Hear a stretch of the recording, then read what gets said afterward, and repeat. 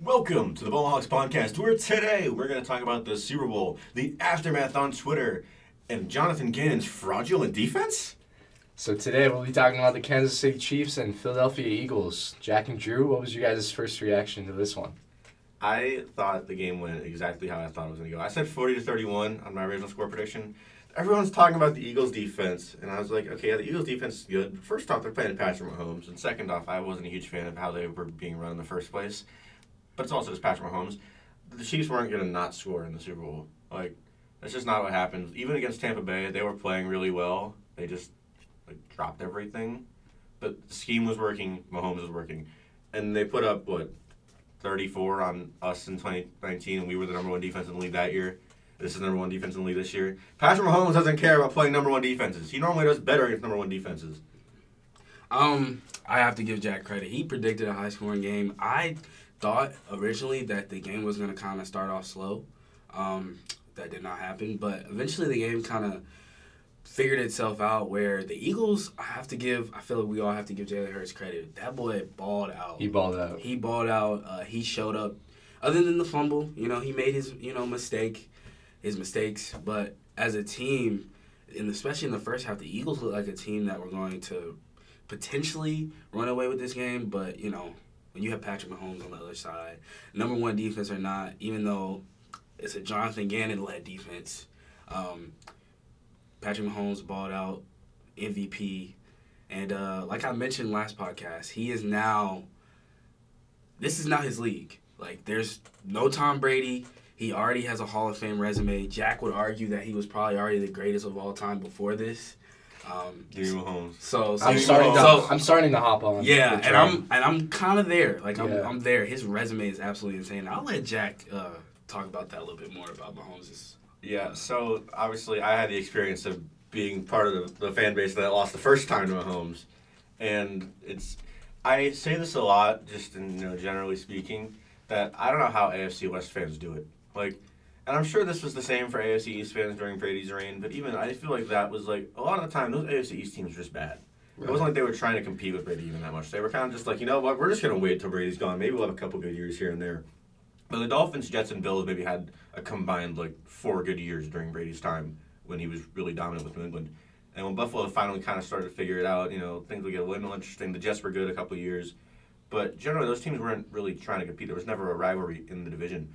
The Chiefs have had the Broncos try to compete with them, and the Broncos have utterly failed. They've had the Raiders try to compete with them by getting all these guys and bringing in Devontae Adams, and they've utterly failed. The Chargers have brought in so many players and so many defensive players, coaches. They've gone through 2 coaches. They have Justin Herbert, who was one of the best quarterbacks in football, and they still can't compete. They're always going to lose on a Travis Kelce game-winning touchdown or something like that. It's impossible. I don't know how AFC West fans can handle playing Patrick Mahomes twice a year. My team has had to play against him 3 times ever, and it's just the worst. I hate it so much.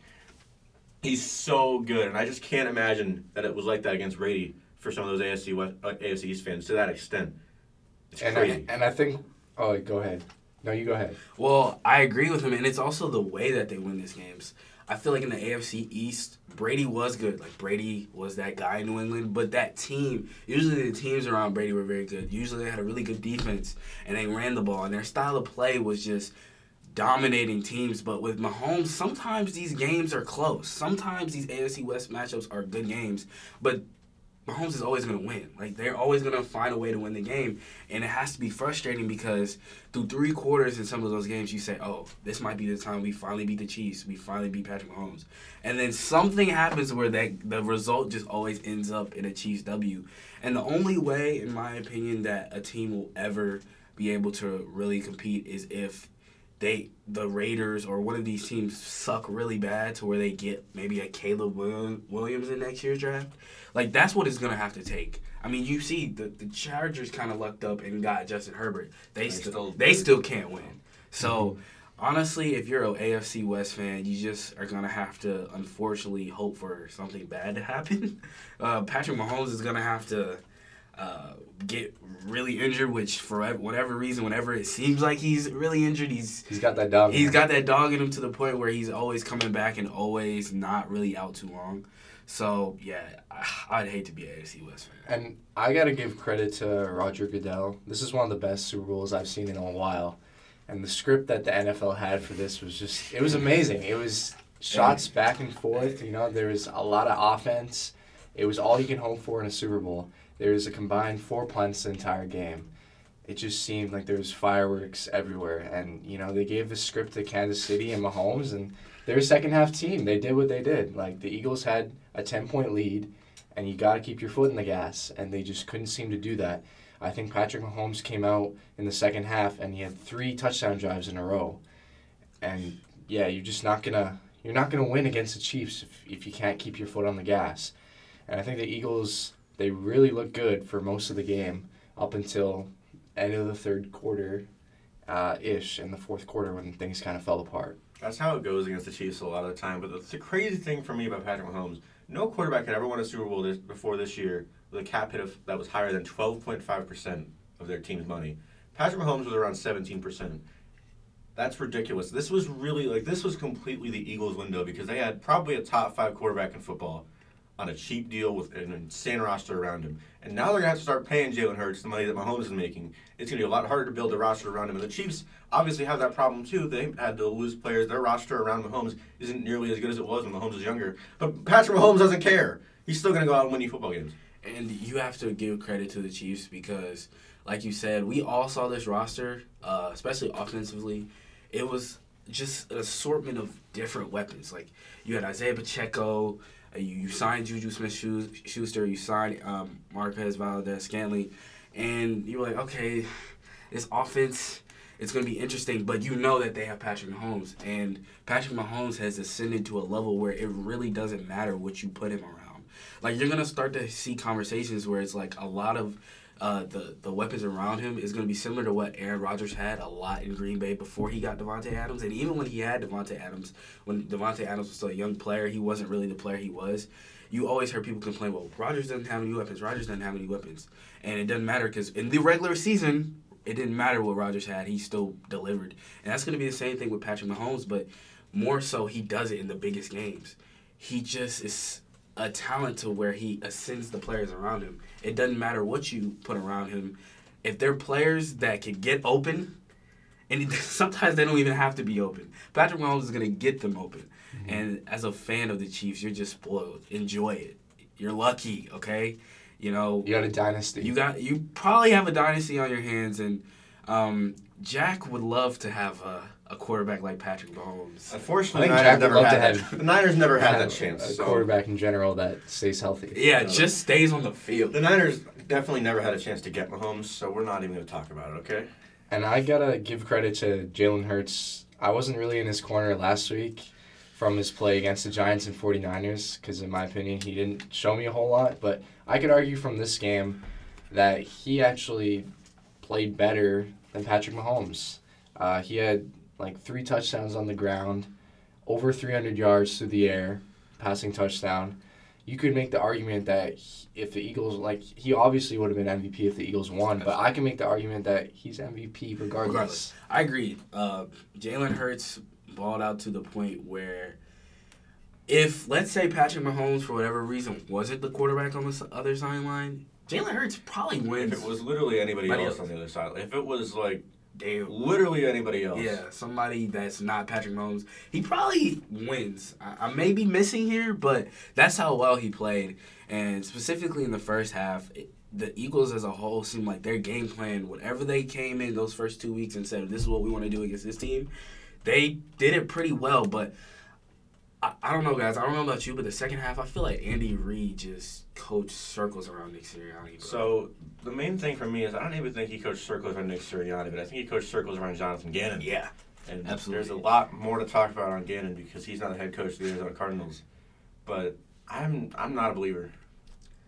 Yeah, I'm not either, simply because it's easy to coordinate a defense with that level of talent on all 3 levels. Right. And I have to give him credit. For certain stretches of the season, it was a very dominant defense in certain areas, but there were always deficiencies with that team, and it showed in the Super Bowl. And granted, it is Patrick Mahomes, but their game plan in the first half was a good game plan. But as we know, in the second half, there's not really a better coach in Andy Reid with second half adjustments, specifically on the offensive side of the football. because they decided in the second half, okay, we're going to run the football.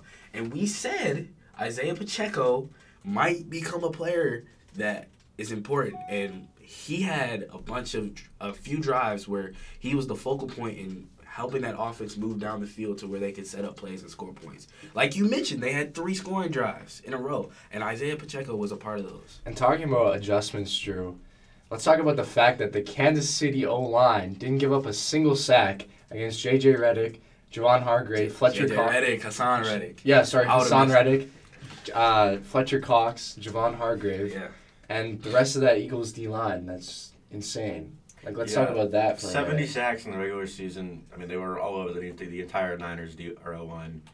I mean, they're the main reason that they ended up winning that game in plenty of other ways, too. But nowhere. And you can say, one of the big reasons that it was also a thing is because of the field conditions. If there's anybody that was nullified by that and equalized by that, it was the D-line.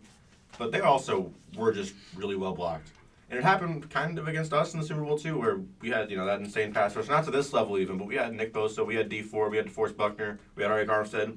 That was a great D-line, probably the best one the Niners have had since they've been good again. And they didn't really do that much in that game either. Yeah, and I feel like it was the ability, whether, like you said, it was the turf conditions or the adjustments that the O-line had from film or whatever they did, but it was their ability to be able to block the Eagles' D-line that, in my opinion, won them the game. Because it didn't look like Patrick Mahomes had any pressure on him for any plays. Even when he was rolling out, the backside tight end or whatever had the block. So and when you have a performance that O-line has in the biggest game for a quarterback like Patrick Mahomes, it makes it so much easier because that's one less very important factor that you have to worry about. I say this, I've always said this, if you have a very effective pass rush, you can affect any quarterback. It doesn't matter how good they are. I mean, there's a reason why in Tom Brady's biggest failures as a player, if you have a dominant pass rush, specifically through the interior, you could beat Tom Brady. And if the Eagles were going to win this game and they were going to make Patrick Mahomes have a game where he wasn't Patrick Mahomes, it was dependent on that D-line. And the fact that the Chiefs online held up for all 60 minutes of game time without really getting Patrick Mahomes in any trouble, that makes the game so much easier for a player who doesn't really need that many advantages. Yeah, I mean, I have a Jonathan Gannon rant I need to get to. All right, why don't we start Why don't you go ahead and do that, bro? I've been thinking about it for a while, right? The Eagles' defense was really good this year, right? Great defense, number 1 in the league. But they had 2 very clear deficiencies, and they were deficiencies the entire year. It was against the run, which is, that's sometimes one of those things that happens in every great pass rush is you're not as good at defending runs. That one I don't really care that much about, but the one I don't like is the motion problem. They struggled with motion all year long, and it was completely apparent in the Super Bowl because when one player would go in motion, they would completely change their entire defense. They'd have one safety running from the top of the field all the way down the other side, and the corner that was originally on the guy going all the way up to the safety spot. That's how they got the first touchdown. Yep. Travis Kelce. They got 2 of them. Yeah, well, yeah, for sure. I'm just talking about the first one because I remember it. Travis Kelce motioned down, he came up about a couple yards, and then did that little wheel corner route. Yep.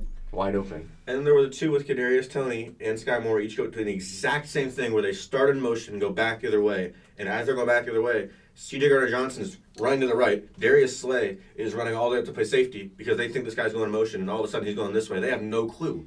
And it happened twice. It can't happen twice. And it happened against Jacksonville. And it was such an easy thing to scheme up that any offensive mind that's good, like Doug Peterson or Andy Reid, could do it. And then now you look at the fact that, okay, he's the Arizona Cardinals head coach. That defense is nowhere close to as talented as what Philly had this year. They have Buda Baker, who's great, and he's going to be obviously the captain of that. Shout out Buda Baker, bro. He's really great. You have a guy that really struggled to stop motion with the defense because he overcompensated so horribly. Going into the same division as Kyle Shanahan and Sean McVay. I don't think it's going to work. Yeah, one mistake, okay, but if it's a theme that happens to a defense or any side of the football multiple times, it's on the coach. How do you not see that happen the first time and not correct it? And I was on TikTok, doing what everybody does, scrolling. And I saw Darius Slay. Darius Slay talked about it. He said, credit Andy Reid and the Chiefs And because they knew They got exposed. And like Jack mentioned, it happened in the Jacksonville game. Darius Slay mentioned the Chiefs watched film. They saw it worked in the Jacksonville game, and they said, okay, we have better playmakers than the Jaguars do, because the Jaguars did it with Jamal Agnew, Jamal Agnew is a decent player, but he's no Travis Kelce. I mean, so the Chiefs were like, look, we're going to use our weapons, and we're just going to do something that they seem like they can't adjust to. And if it isn't broke, don't fix it. Yeah. And the Chiefs are already so good with motion, just in the red zone anyway. They do so much movement anywhere on the field, but especially in the red zone, no matter who they're playing. But when you're playing a team like the Eagles that had so many problems with motion because they would overcompensate so terribly, like getting fooled. That's what it was. They were getting fooled by play action and motion consistently. And if the Niners had been healthy, that was what their plan was to do. But obviously those circumstances didn't work out, and who knows? Maybe they win, maybe they don't. But that was what they were going to try to do. Obviously, the circumstances didn't work out, so the Chiefs did it instead. And Brandon Ayuk was on plenty of Instagram Live and all that, talking about we think the Chiefs are going to be able to do what we want to do. And that's exactly what happened. And a lot of the Niners players got backlash for how much they were talking, which, yeah, it was kind of weird. I agree. It was a lot of, okay, we get it. You're a little salty. Things didn't go the right way. Okay, we get it. I don't know why Robbie Gould was, talking down on Jalen Hurts. There was no reason for that. But I didn't even know that. I didn't know that either. But either way, but generally, the kicker in any circumstance shouldn't be talking about anybody. Yeah, Robbie Gould's got. I think a lot of media people realize they could get a lot of quotes out of Niners players because they were mad about that last week. But either way, it's got a history of kicking at the start of warm up in front of the other player. I'm not a fan of DCs being hired as coaches unless they are really, really good DCs. I think D'Amico Ryans was a fine hire because D'Amico Ryans, whenever there was a deficiency within the Niners defense, it wouldn't last very long. It would get fixed, and then something else would come up most of the time. The only thing I can really think of that I think was a problem throughout D'Amico's tenure was that there were some third and longs that felt like they would happen way too much. That's really about it. And I agree with you, Jack. I feel the way that the game is now, an offensive coordinator is the far better bet than a defensive coordinator. Just with the high-powered offense and the way that the game has changed, with the West Coast being brought in, RPO and it's completely changed the complexion of the game. It's not defensive battles anymore where it's two possession games. Everyone just hangs it out and they go ball. And I think the defensive coach will do a really good job of getting you 8 to 9 wins. I think the offensive coach will make you a contender. Yeah, and it's a copycat league, and I think Sean McVay kind of really changed the way front office people and owners around the league view the hiring process. 9 times out of 10, a young offensive mind who has either helped mold or develop a young quarterback to have any type of success is going to have priority over a defensive-minded coordinator who may have been successful in his own right, but 9 times out of 10, it is what it is. The offensive mind is going to get the job. Now, I'll say this. It's not always right. It's not always right because you can look right here in Arizona where they hired a guy, Cliff Kingsbury, who was at Texas Tech, who, gotta give him credit, he recruited Patrick Mahomes and he turned Patrick Mahomes into a top quarterback prospect who was a first-round pick. But even with Patrick Mahomes at Texas Tech, I believe Cliff Kingsbury's record was below 500 as a college football head coach. So you know what Michael Bidwell said? He said, you know what? We're going to bring him over here. He said in an interview when he was at Texas Tech that if he could be a coach, he'd have Kyler Murray as his quarterback. He got Kyler Murray as his quarterback. They had 1 year where they had success, but it was clear that Cliff Kingsbury should have never been a head coach at really any level above college football. So that's just one example that hiring the young offensive mind, it's sexier. It's going to get fans excited. It's going to, sell the tickets, but it doesn't always work. Sometimes you should settle for that D'Amico Ryans. Or in rare cases, you have a guy, and this is going a little far back, but you have a guy like John Harbaugh who was a special teams coordinator. Sometimes that's the route you could go. But hiring the young offensive mind, it can work. For the Giants, it worked, and I'm happy about that. But you kind of have to wait and see because not all of these guys are on the same level.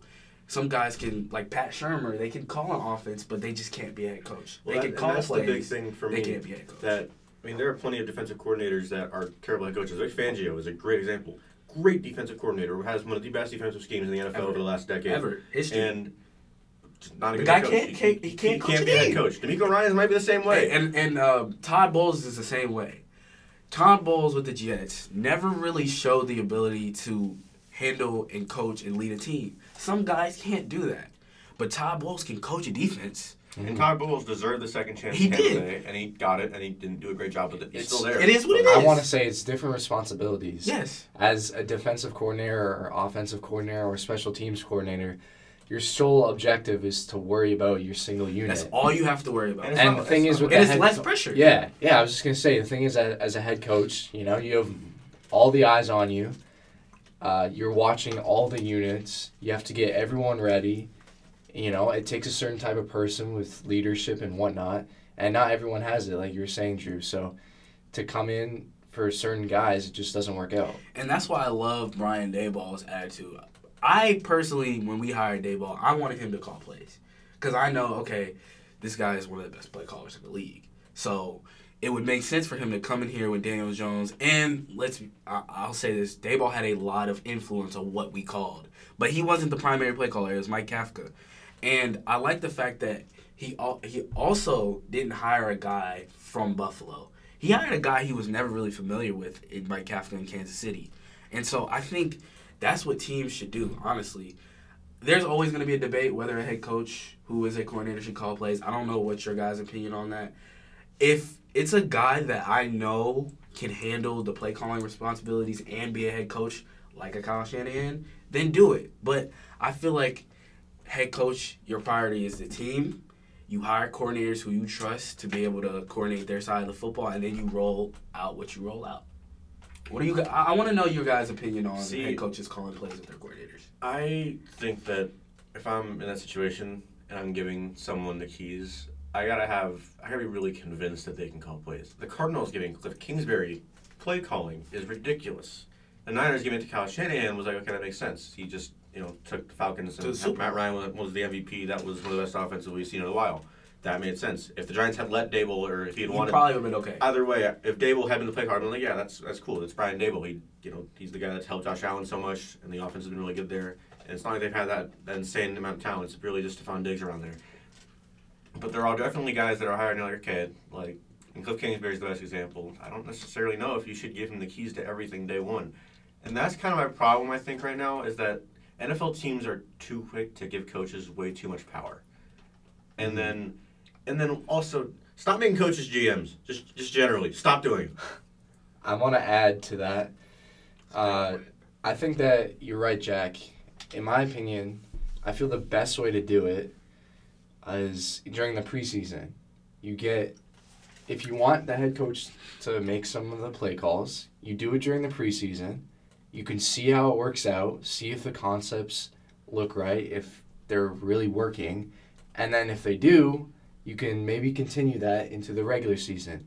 But if it blows up in your face, then you just give it back to the offensive coordinator. And I don't know, that's just my opinion. I feel like you experiment during the 4 or 5 games in the preseason, see how it works. Yes, you're going against not starters, but you can see kind of the concepts of the plays and the design to see if they're good plays or if they work for your offense. And if they do, then you can implement them. If they don't, then you just give the responsibility back to the offensive coordinator.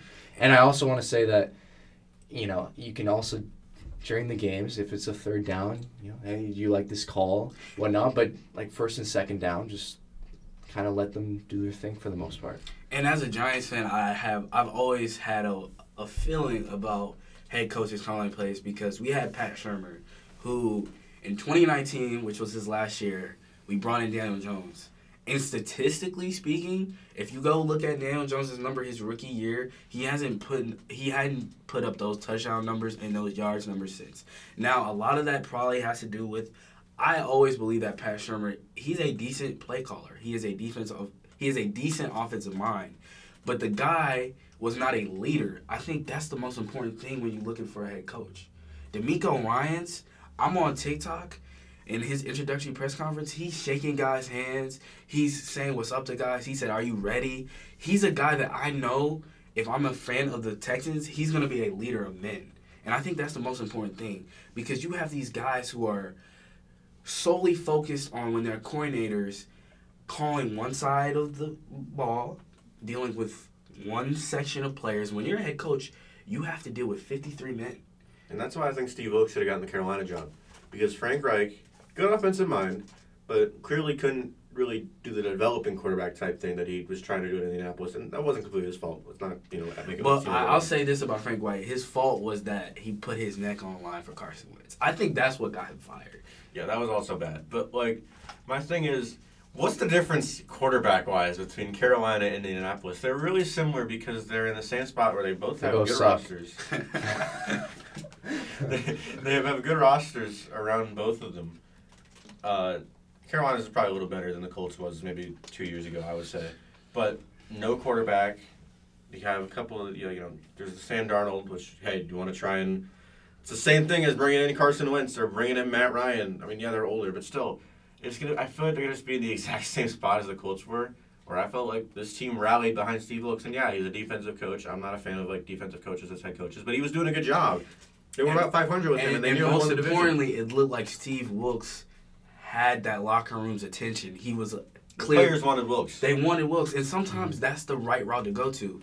Sometimes you have an interim coach who's already on staff, who is well liked by the players, and players like, okay, this guy's a leader. You could tell Steve Wilkes, that situation was really bad. Really, really bad with Matt Rule. That guy, another example of a guy who just seemed like he could not lead a team. And was given too much power. And was given way too much power and way too much money. Matt Rule is going to make Carolina Panthers money for the next 6-7 years. And I don't get why the Panthers looked at Steve Wilkes, and I feel like the franchise as a whole was starting to get some respect. They're like, this Steve Wilkes seems like he knows what he's doing. See, he learned from his mistakes in Arizona, which we see there's been 2 instances where it just hasn't worked. At some point, it might not be the head coach, okay? For whatever reason, Michael Bidwell let Steve Keim, in my opinion, stay there way too long. And I feel like that was a factor as well. So sometimes you don't go with the sexy candidate, in my opinion. Sometimes you just go with the guy that you know can galvanize a team and be a leader of men. And that's how I've always felt. Talking about rosters, I just want to switch back to the Super Bowl. You look at both the rosters, and you got studs all over the field. Mm-hmm. But let's not forget, in my opinion, if both of these guys stay healthy, you're looking at the greatest tight end and quarterback to ever play the game. In my opinion. Yeah. If they stay healthy, I think you have an argument. I don't think it's really an argument. Yeah. Because I remember, I don't know if it was this year at some point or last year, people were starting to question if Travis Kelce was slowing down. No. What? Yes. Maybe I never heard maybe that. his 40-yard dash went down a little bit. Slowing down. I've never seen a player at the tight end position. I know you guys agree with me. Sometimes it doesn't seem like the routes that Travis Kelce runs, he should be able to get open. No. But nobody has been able to figure it out. There's no linebacker on the planet that can check Travis Kelce, and there's really not a lot of cornerbacks who can check Travis Kelce.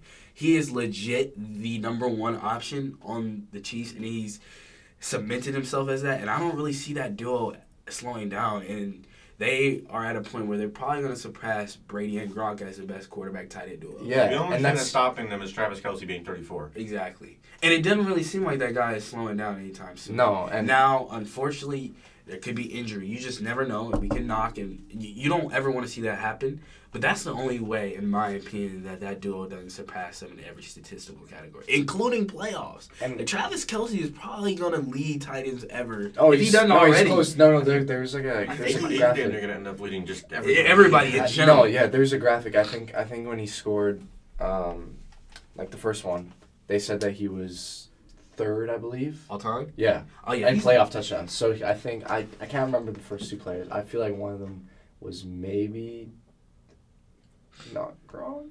I can't remember. I think Gronk was on that list. Yeah. But I can't remember. But yeah, he was like third. So going back to your point, it's just crazy to think that you look at all the film and there's, like you said, there's just no way to stop him. They run some of the same plays, the same concepts. It's not rocket science. And he still gets open and does his thing. And that's the Chiefs' attitude. They're not going to switch it up if nobody has proven the last, 4 or 5 years that they can stop it. Yeah. And you telling me they can't... Tyreek Hill was definitely a factor in that. When you have a guy like that on the same field as Travis Kelce, that definitely takes away some of the pressure off Travis Kelce. But this year, he proved that it doesn't matter what's around him. He's still that guy. And Patrick Mahomes is solely in possession of the best quarterback in the NFL. And I don't really ever see him relinquish that. No. He'll relinquish it when he retires. He'll let somebody else have the throne if he wants to. Right. And Patrick Mahomes, he's just 27. Dude, and it's 5 AFC championships in a row. That's ridiculous. Imagine if you're a Chiefs fan. Like, you gotta be loving life right now. Like, it's crazy. Just imagine if our teams had talents like Travis Kelce and Patrick Mahomes. You wouldn't be able to talk to us. We would be talking so much. And as Chiefs fans have always been some of the loyalists before those guys came in. So they definitely are a fan base deserving of talents like that. But just, there's no way this stops. And there were rumors that Andy Reid might retire. That's not happening. Eric Bieniemy has gone on to another job, though, but he was never calling plays. He had input. I won't say Eric Bieniemy didn't have input. Eric Bieniemy is. I do wonder if Andy Reid had retired if the job was Bieniemy's. Yeah, that's an interesting thing to ponder because now it's probably not. But I saw Albert Breer, a guy who I follow, he's respected.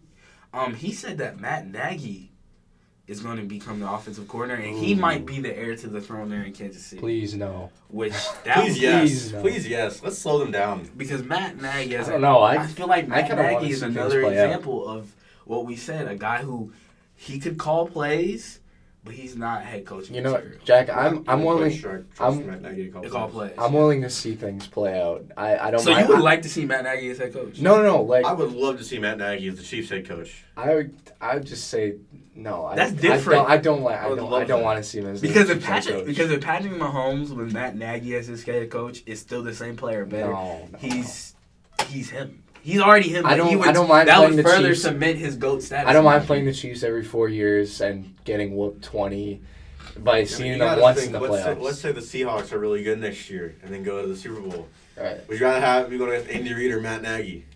I feel like Matt Nagy, there's more margin for error. Exactly. Let's get Matt Nagy as the coach of the Chiefs. Yeah, there's more margin for error there for sure.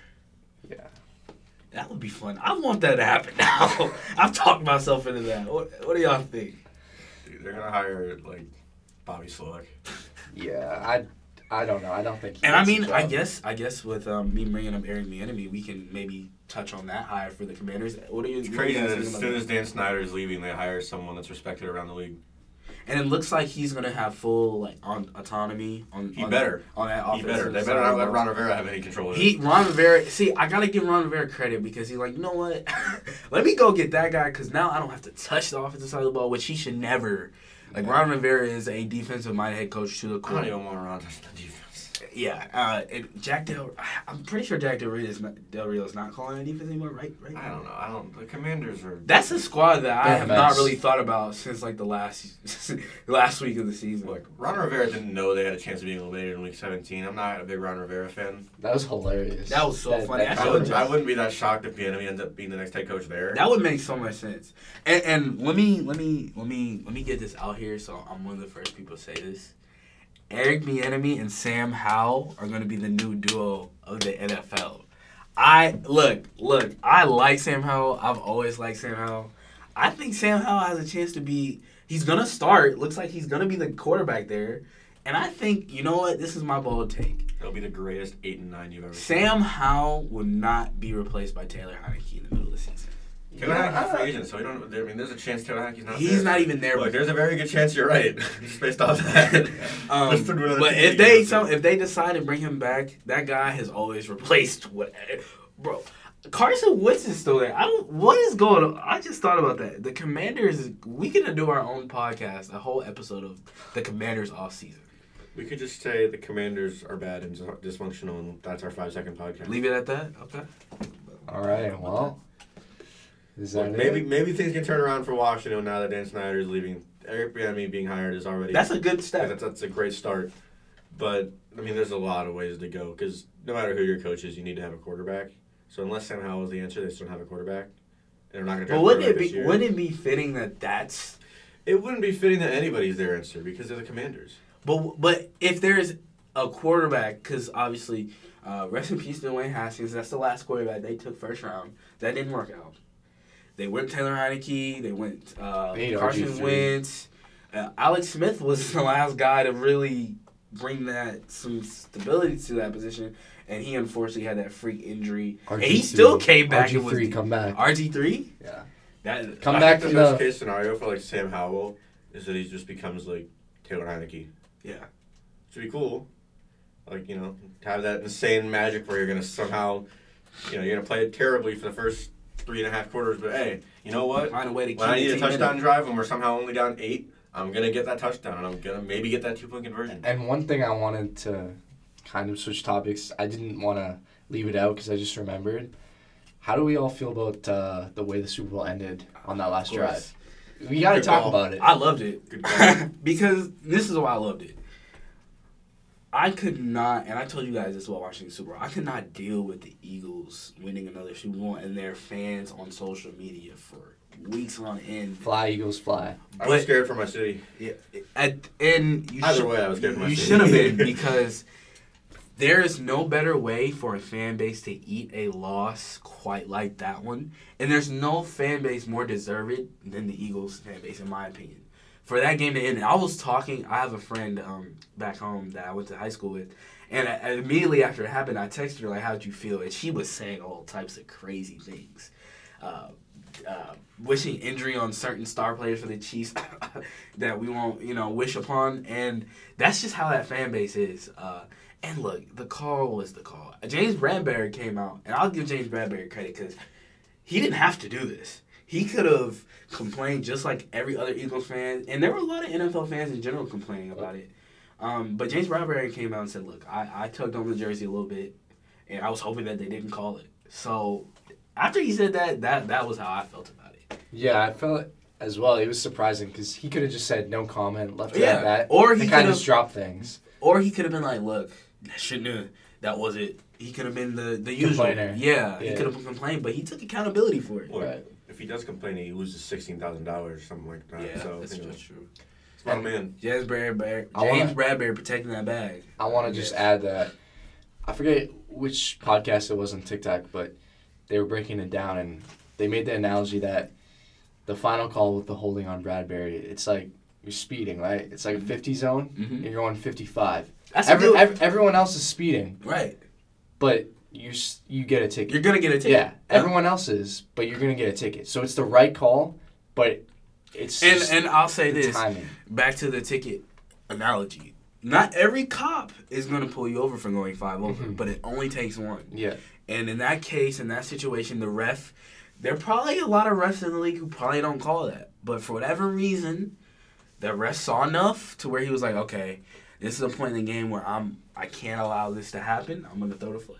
Yeah, and it's technically... Whether it was ticky-tacky or not. It's looking at, like... It is what it is. It's looking at, like you said, it's the right call, but it's the timing. It's like the timing in sports. And I'll even, make the analogy in, hockey.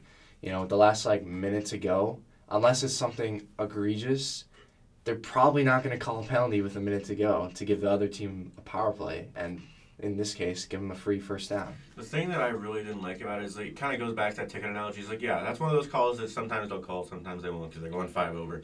But the thing that I didn't appreciate was that was the first defensive holding or PI call the entire game. That was kind of my bigger issue with it because, he held him, but you haven't called anything all day. Literally nothing. And I'm sure there have been more plays like that. It was okay, we're gonna start throwing the flags now, right now. And especially in a season where officiating has been such scrutinized by people, and rightfully so. I feel like it always is. It always is, but I feel like this year especially, it's really been, and all across all sports, it's just been a topic of discussion. But like what Jack said, when you haven't really called it all game, and the game was such an entertaining game, partly because the rest didn't really affect it. And sometimes you need games like that where in the most important games, you just let them play. If you're going to call the guy going 55, 5 times Right, out of exactly. 6 times or 9 times out of 10, then that's one thing. But when you call a guy going 55 for you don't care about the guy 55, and then this one guy, this one nice car is going 55. I'm gonna go ahead. Stop. He's got money. Yeah. Give me your ticket, pal. And that's a great way to put it. And it's unfortunate because it dampers a great game. This is one of the best Super Bowls personally I've seen in my life. And unfortunately, now after that play, I wanted the Eagles to lose, but of course that's on your mind. Like, what if they don't? What if they don't call that? Then we're in a whole different other situation, and it's all about situational football. As soon as that happens, the game's over. And it's all about getting a chance, because all it meant was that Jalen Hurts would have had a chance. Exactly. It's unfortunate for everyone else, but it's fortunate for the Chiefs. Game bailed back-to-back weeks by flags at the end of the game. Exactly. Surely they didn't hold Nick Bosa in the Super Bowl. No. No, they would never. And how about Lane Johnson? Dude, what Lane a player Johnson, that guy is. Dude, it's an incredible talent for get off with the perfect timing where the refs don't call it, but you're still kind of getting off early, but it's close enough.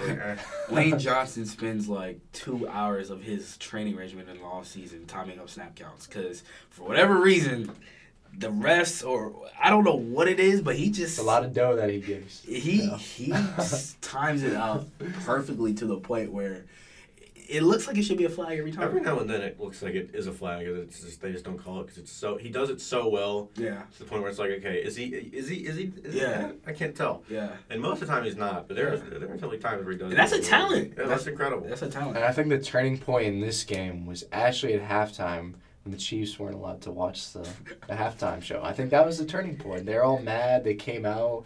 None of them knew Rihanna was pregnant. Yeah. They all did their thing. And the man that we haven't mentioned yet that really turned this game for the Chiefs was Kadarius Toney. I think we have to talk about Kadarius Toney because they don't win the Super Bowl without him. Obviously, he had that big reception and for the touchdown, but that punt return changed. It flipped the game. It flipped the momentum totally to Kansas City. That was the craziest special teams play I've seen in the Super Bowl. Yeah, because usually they lock it down pretty good. There's not a whole lot of big returns that happen, but that was one of the best plays I've seen on special teams. He was 10 yards away from breaking it to the house. I thought he was going to take it to the house. It was just one of those plays. And that's what a talent like that can do for you. And you have to, as a Giants fan, I'm still happy we traded him because the guy wasn't playing for us. And for whatever reason, it just didn't seem like he was ever going to play for us. Hindsight is now that the Giants were always trying to trade him, so that's why they weren't letting him play. Because as soon as Kadarius Toney touches a football field, there's an 85% chance he's going to get hurt. It just is what it is. But for the Chiefs, trading a third-round pick that doesn't mean anything to them now, and trading it for a guy who helped you win the Super Bowl, it's a win.